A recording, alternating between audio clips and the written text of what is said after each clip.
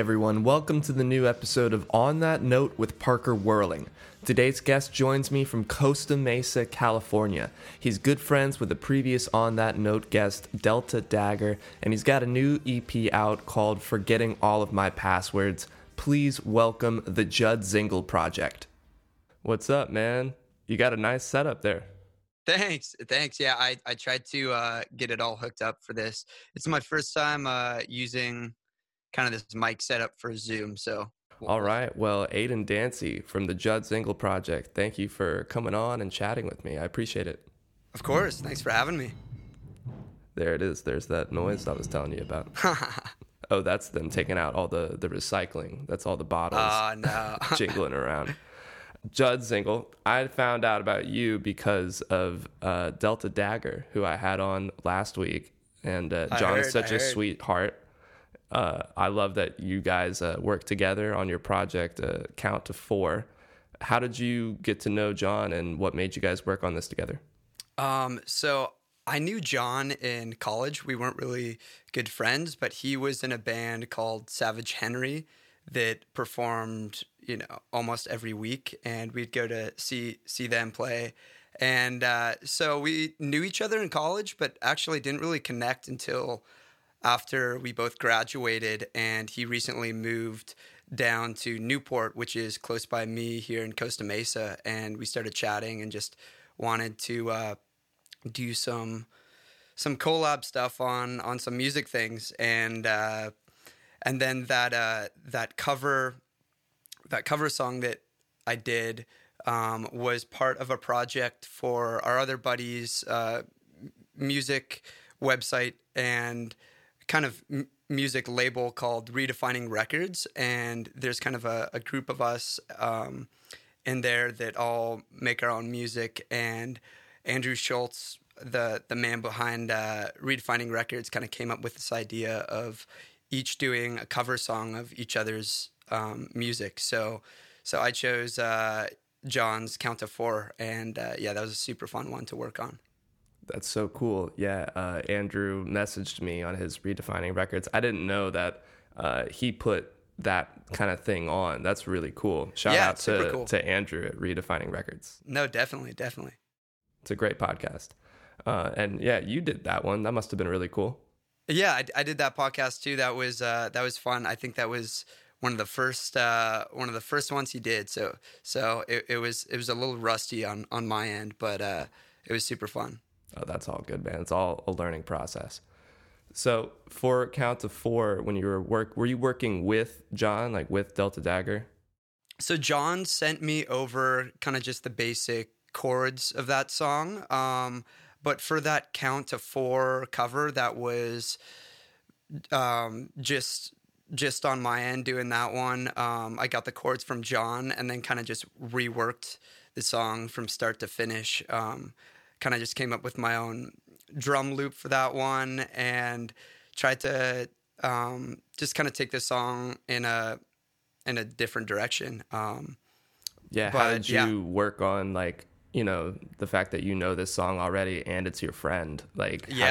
How did you go about making sure that you honored his version but still made it your own?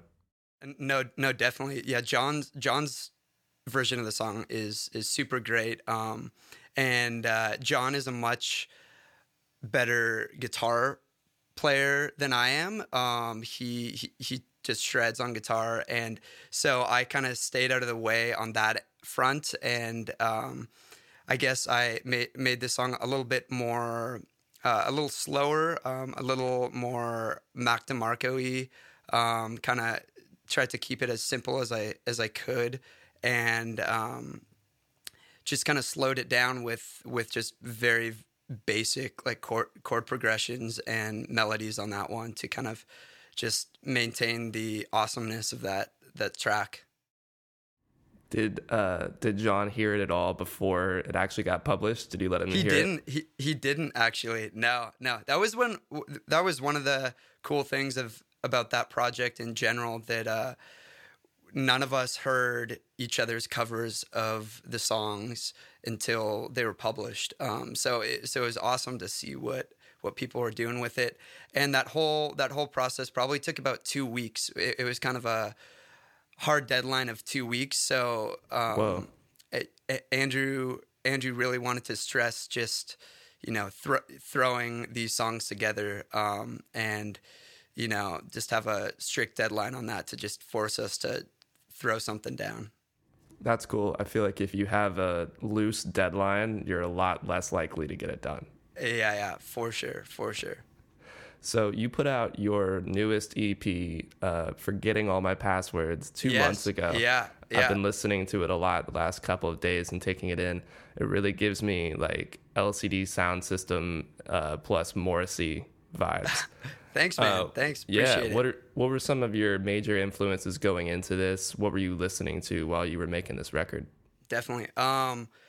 So that EP, I was definitely influenced, heavily by LCD Sound System. That first title track, Forgetting All My Passwords, was kind of an experiment that I did probably 3 years ago. I wanted to create a kind of driving synth line similar to LCD's style, but I wanted to do it in a 6/4 timing. So kind of different there, and that was kind of the original experiment, and it kind of created this kind of disorienting and kind of confusing rhythm to it that I really liked.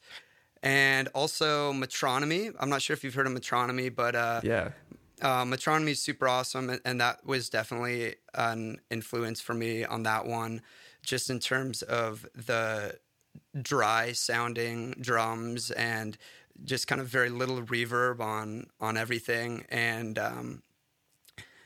more kind of disco-y style to it. So Metronomy and LCD Sound System I was listening to a lot of when I was making that. But that first track, Forgetting All My Passwords, I actually made probably 3 years ago. I did a version of that, and I originally put it out, and my production skills were less than par that long ago, and I just wasn't really happy on how the sound of it turned out. I really liked the song, but I definitely wanted to rework it. So this year I kind of just started from scratch on it and remade every single part. Was there any part of that process that you were like, when you were redoing it, where it felt hard to recreate some of those parts originally? Because there's times when I love a song that I'm working on, and then I don't come back to it for 4 months. And then I'm like, well, I still like the song, but I could re-record it better. And then it doesn't necessarily hit as hard. Did you go through that process? Yeah, no, definitely. There's definitely some parts in there that were in the original recording, and I just strayed away from entirely. And it's always funny going back to rework tracks, because I hear them and I honestly just don't know what I originally did for them. So it's a lot of relearning synth melodies and guitar parts and bass lines, and it was a slow process in that aspect for sure. But also fun to just totally switch up some things, and just make it sound better as a whole. Yeah. What synths are you using? Because they always sound so good. Oh, thanks, man. Well, recently I finally pulled the plug on a Juno 106. Ooh, okay, yeah. That's my. I got that one this year. Before I was using this other synth I have. It's a digital synth. It's a Roland JDXI. It's a digital analog kind of crossover synth, and it gets the job done for sure. It's more preset based though, and you can't really get into the specific tones of that one. And I've been looking at buying a Juno for a very long time, and finally pulled the plug on it. and that's what I've been using on most of my things now. And that thing is hard to make sound bad, to be honest. And it's very straightforward, really easy to use. And so yeah, I've been obsessed with that thing. Yeah, congratulations on your Thanks, new man. baby.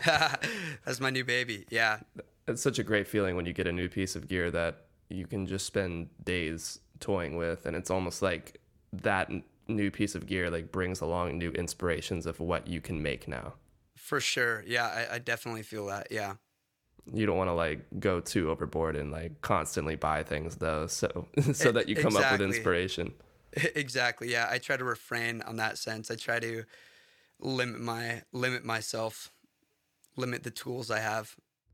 So did you approach this new EP any differently than the way you approached other projects, like writing process differently, or maybe something different about the recording process? Yeah, I'd say overall I really tried to keep it simple. That was kind of the mantra of that project. And oftentimes I feel like I add too many layers and things get very cluttered and muddy. And I really tried to limit myself to a certain amount of tracks that I had down there, and really concentrate on making each instrument sound um, really good in itself. So that was kind of my philosophy with that EP, was just keeping it really simple, um, and making each instrument sound as good as it could get together as a whole, which I think really helped, and just helped kind of put me in a box and limit the amount of possibilities that I could do with it. So yeah, that was kind of changing it up for me on that aspect with this EP. It's funny. I feel like giving yourself limitations almost gives you more freedom to work on something. It's like if you have too many options or not a clear idea of what you want, then you're going to end up being pulled in all directions and spread thin. Whereas if you say like that's interesting, your first track, you said I want it to be kind of like LCD sound system, but in 6/8 timing. Well, now you have a pretty solid foundation to start with and be creative from, instead of just being like, oh, I want to make a song today that has a synth in it. Exactly. Yeah. I think each one of those songs actually kind of started from that concept. Like the song "What Does It Mean" started from. Which gives me very strong Cake vibes. Oh, nice. I appreciate that. That one started from literally just throwing on a metronome and grabbing some cowbells and laying down some cowbell hits. And that was kind of the basis of that song, was trying to create a rhythm and beat through these cowbells. So I had the bells laid down, and then added a super simple kick and snare and a shaker, and that was kind of the base of that song. And then I just picked up a bass and started jamming over that rhythm, and kind of found this very disco-y, kind of funky bass line, and that was kind of the skeleton of that song at that point. Yeah, so groovy. I love that song. Thanks, man. All right, well, let's go over to the last 5 here. I'm just going to ask you 5 quick questions and we'll be out of here. For sure. Sounds good. All right, Aiden, in the studio or playing live? Right now, I'd have to go with playing live, because I honestly have not had too much of an opportunity to play live. I've only done a few gigs. So if and when things open up, definitely going with playing live. Yeah, everybody's itching to get back out there. Yeah, for sure. All right, question number 2 is, what's the next piece of equipment on your wish list? Oh, for me, probably, I kind of have most things that I need right now. Next piece of gear would probably be a set of Fender noiseless pickups for my Strat that I have, because my room here in Costa Mesa gets a lot of electromagnetic interference Oh, whoa. coming into my Strat, so I can never get a clean recording of my guitar. There's always just a bunch of noise in it, which is super, super frustrating. So I I want to invest in a set of those noiseless pickups. Actually, John from Delta Dagger brought over his Strat with noiseless pickups the other day, and it is as clean as it gets in my room, which is awesome. So that's probably the next purchase for me. That's a very practical purchase. Exactly. Yeah, yeah. It's one of those things like, I could get a new phaser pedal, or I could actually get something that will help my production considerably. Exactly. With the pedals, you can get so carried away on. I really try to limit myself with those. I think I only have like four or five, but That's great. yeah, can easily get carried away with those for sure. I went down the Earthquaker rabbit hole and Nice. got like five, which was too many, and was starting to like slowly sell some. But That's sick, man. Yeah, I heard those are great pedals. they definitely are. I really love the company. Like they're so innovative, and Yeah, they're always putting out weird shit, and yeah, just the design of them is also really cool. nice. I was looking through your Spotify photos, and I was like, I think we have the same guitar. So I had to double check. Oh my god! Oh no way! Oh, that's Do you rad. have this exact guitar? I have similar to that. I've got a Guild semi-hollow guitar. Mhm. It looks very, very similar. I have it right here actually. Yeah. Do grab you it. know what year it is? I don't actually. Because they look like they could be like a year apart. Oh, okay, they guy. do look a little different. Um, But yeah, it's this like the this one I same- got in high school. I was in the the high school jazz band. I played guitar there, and got this guy, and I love it. I love it. Super nice guitar. I love a hollow body. I actually got a Mustang because I like really always wanted a rock and roll guitar, not like Yeah. this hollow body jazz feel. And I still probably use the Guild more anyway, just because I don't know, Sounds so something good. about hollow body. It can get jazzy and low key, but then you can also rock out on it too. No, definitely. I feel like I'm a very rhythmic guitar player too. I play more chords than I do play melodies and lead guitar lines. So that semi hollow really fits that style. Yeah, same here. Actually, that is probably why I didn't even think of that. That's rad. Yeah. All right, question number 3. What's on your musical rotation right now?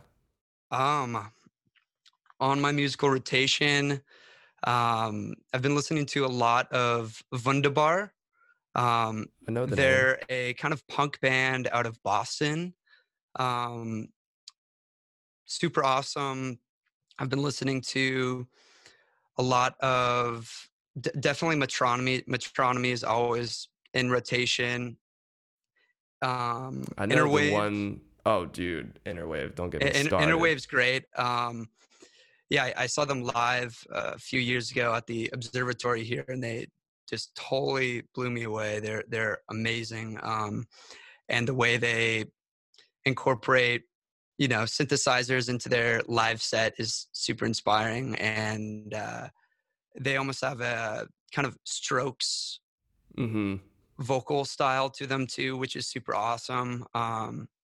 Yeah, so Interwave definitely. And then what else? I've been listening to a lot of Kevin Morby. Oh, he just put out a new album. Yeah, he right? just put out a new album, and it's weird because I generally don't listen to that much kind of folkier music. And I'd say he definitely is, more folky. But yeah, I've been really digging Kevin Morby recently, and that new album in particular, that song Campfire is really solid. Nice. I'll listen to it Yeah. because I've seen like one of the music videos from the new album, and it was pretty cool. Yeah, super cool stuff. I'm glad you mentioned Interwave, man. Like they are such a Yeah. huge band for me. I got to see them at Tropicalia Festival. Oh, no way. Last year, yeah, and they like blew me away. I've loved them for like a few years now. So getting to see them live was awesome. You wouldn't even know that they were playing in like the middle of the day. They were playing like they were the headliners. That's awesome, dude. Yeah, I would love to see them again. Yeah, the dream is to get them on this podcast. So I'm just putting it out there. If anybody knows Interwave, can get me in. Yeah. Also, Tropicalia, that festival looked pretty awesome. Had a lot of artists that I wish I could see there. It was the best lineup I've ever seen, and really? Like personally for me, I got to see like every band I've wanted to see the last couple of years all in one day. It was it was fantastic to say the least. Yeah, they had it all, didn't they? Yeah, all of the Mac DeMarco-y, you know, in indie rock, you know, surf rock bands were there. Exactly. Which was awesome. Yeah. Sweet. Well, question 4, who is your dream artist or producer to work with? Honestly, I don't know too many producers offhand, but I'm going to go with James Murphy of LCD Sound System. He's an amazing just sound engineer, and I know he works on a lot of different projects. He worked with Arcade Fire, and yeah, I'd have to go with him. I've kind of had a set obsession with LCD Sound System and James Murphy's, you know, DIY approach for a while. So yeah, I'm gonna go with him on that one. I think that's a good call. You guys would definitely do well together. I was talking with another artist, local opener, about James Murphy, and he was just like blown away by the fact that he got into music like way, way late in his life. It's like there's no reason to think that, you know, your time is washed up. It's like this dude was old and he got into it, and he still created music that young people are inspired by. Insane, right? Yeah. Super cool. If you ever talk to Andrew Schultz from Redefining Records, ask him about his email to James Murphy. He's got a great story on that one. Ooh, I'll just leave it at that. That's a funny story. I love that. Yeah, I'm definitely gonna ask him. From Andrew Schultz from Redefining Records, giving him another shout out. Yeah, another shout out there. All right, man. Last question here, and then we'll be out. What do you think is a perfect album front to back? Oh, man. So I was recently on John's podcast, and we did a review of the Drinking Game podcast. Yeah, the Drinking Game podcast. I'm doing it tonight. Oh, dude. Nice. Yeah. It's fun. And I chose the album Lonesome Crowded West, Modest Mouse's first album. And from start to finish, I think that is just a great album. There's, you know, a lot of kind of punk influence in that. And then also very, you know, pretty sounding vocal melodies, and then back to screaming. And then, you know, touches on a little almost like metal, I would say. It covers a lot of ground, but it's the most kind of vulnerable and, you know, authentic sounding album I've heard. And Isaac Brock of Modest Mouse is just an incredible lyricist too. So I'm gonna have to go with that one. I'm waiting to. I'm not really a vinyl nerd. My dad's got a record player, and I'll buy an album here and there. But that's one I would definitely purchase, just because start to finish, it's amazing. Yeah, that's funny because I was talking with him about that exact podcast. He was like, "Oh yeah, my friend came on and he was telling me about Lonesome Crowded West." So I went and listened to it. I didn't finish it. It's so long. I was pretty shocked. It's a long album, a lot of long songs too. All of their songs are like, you know, 4 to 6 or 7 minutes long. Yeah, it was not what I was expecting. And I mean, I only know Float On by Modest Mouse and like Dramamine, which is a great song. But I had never listened to that album, and the first song was sick. And but it definitely sounded like what would be the first song to an insane album, like where it just goes in all these different directions. Yeah. Definitely check that out. Definitely check out that record for sure. It's a good one. And then also check out, they've got a mini doc about the making of that record on YouTube done by Pitchfork. And it came out a while ago. I want to say in like 2013 or something, but, super interesting, kind of learning about the history of that record too. And just the history of that band, they started just so young, and just got in a van and started touring, and just grinded it out. So yeah, they're super inspiring for sure. I love a good music documentary. Those are all fun. Yeah.